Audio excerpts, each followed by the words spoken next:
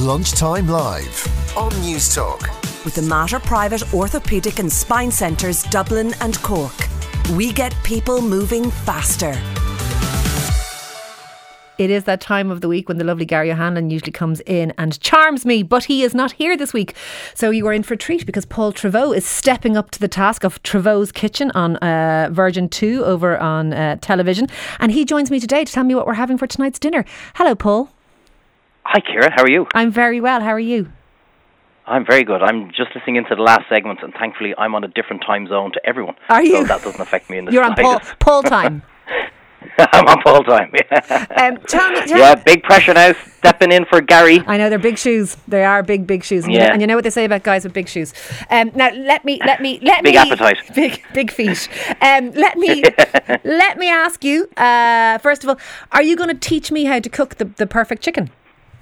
Yes, and I'm gonna. It's gonna be so easy. You're just gonna say it can't be that easy. So the whole series of Treyvaud's Kitchen on Virgin Media was about stop listening to all the other nonsense you've been told and just go back to basics. So Here's what I want everybody to do tonight, including yourself, on how to cook the perfect chicken. Okay. I want you to go in and get one of the extra large. So it's almost 2 kgs, 200 grams or 1900 grams. You'll see on the shop. Yeah. Get it. Take it out of the wrapper. Put a very small bit of olive oil into your hand and just massage it over the top of it. A little bit of rock salt, a little bit of pepper.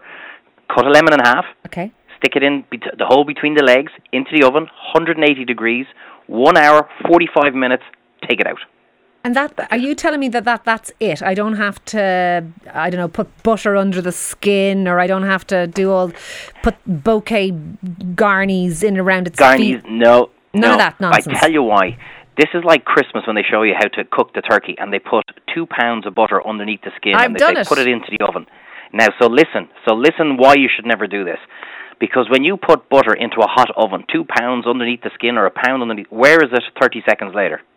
Probably it's in the bottom of the tray. Running everywhere, yes. It's melted. Exactly. It's in the bottom of the tray. Does it not get trapped under the skin though, Paul? No, it doesn't. Nothing. It goes straight down. It seeps straight out. If you have to lift up the skin to put the butter out, you've made the hole for it to come out yourself. And it's melted, and it's in the bottom of the tray, and now you've got real greasy gravy, and they say, you have to baste it. It's not, just put it in at the right temperature for the right time, and you know what? They say, it makes it all lovely and crispy. The skin is kind of fatty anyway. The skin is going to crispen up naturally. You don't need to do anything. So that's what I want everyone to try tonight. So I stuff the butter in, and then I cover the whole thing in streaky bacon and everything. I'm just wasting my time. I actually, when you put the thing into a bucket full of buttermilk for a day and everything with all sorts of stuff to try and make it delicious. Yeah.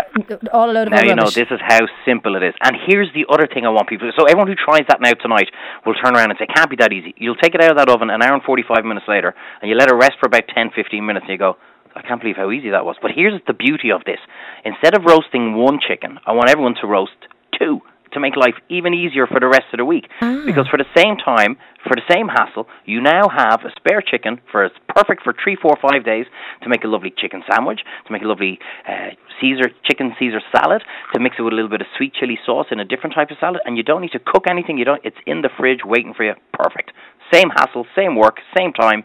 You have dinner sorted for 3-4 days. That's a really good idea. That's actually a really good idea because you've gone to the trouble of cooking the chicken, so why not have extra leftovers or whatever you're going to do with it?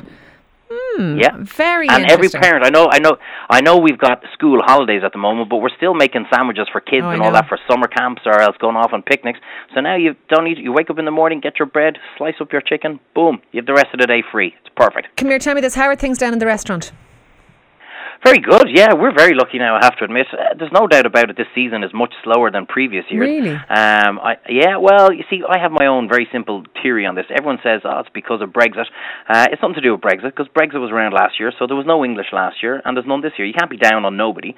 The American market wasn't that strong last year. It's not that strong this year. But the big difference is the Irish market, in my own opinion, because last year, don't forget, we had 4 weeks of 30 to 32 degrees, so everybody stayed at home. We didn't need to go on holidays.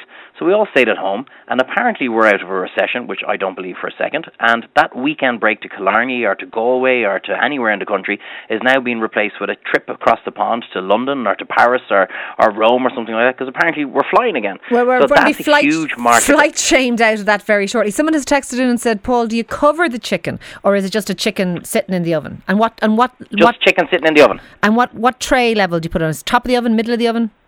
Middle of the oven. Everything nice and easy. If in doubt, just use your head. Just kind of go, right, well, okay, if I put it up here, is that going to affect the fan? If I put it, no, just stick it right in the middle. Perfect. You don't even need to turn it. You don't need to base it. You don't need to do anything to it. Just stick it there. Stick it in the middle of the thing. Yeah. And lastly, I was going to ask you about, I know you have some interesting views on vegans.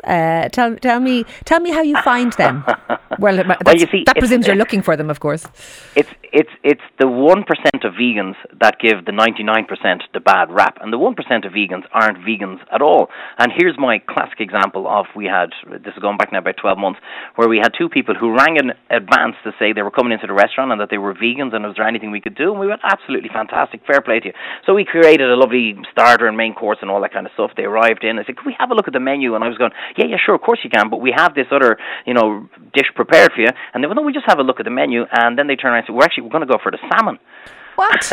And I'm looking at them and I'm going, I'm not too sure where you're from, but salmon isn't a vegetable down here in Kerry.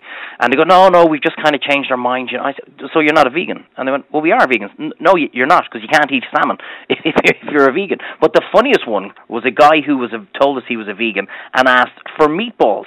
Now, I can understand his confusion, because I said, look, these aren't pretendy meatballs. They're actual meatballs. Yeah. There's meat in these. And he goes, no, that's fine, because I don't understand the obsession with vegans who are calling their food like dairy-free cheesecake. Well, no, it can't be cheesecake because there's no cheese in it. Like, you can't have vegan meatballs because there's no meat. Now, if you want to call it something, that's fine. I don't care what anybody eats. They can eat whatever they want. But I don't know. It's the 1% that are giving them the bad rep. If a vegan walks into us, they're smart enough, they know what they can order. We have vegan dishes on the menu anyway, and there's never any problems, and we love doing it.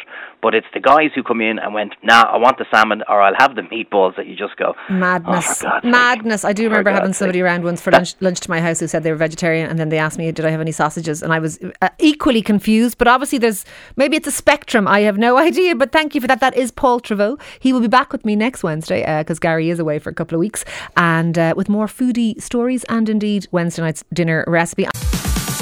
Lunchtime Live on News Talk with the Mater Private Cancer Centre, delivering complex cancer care every single day.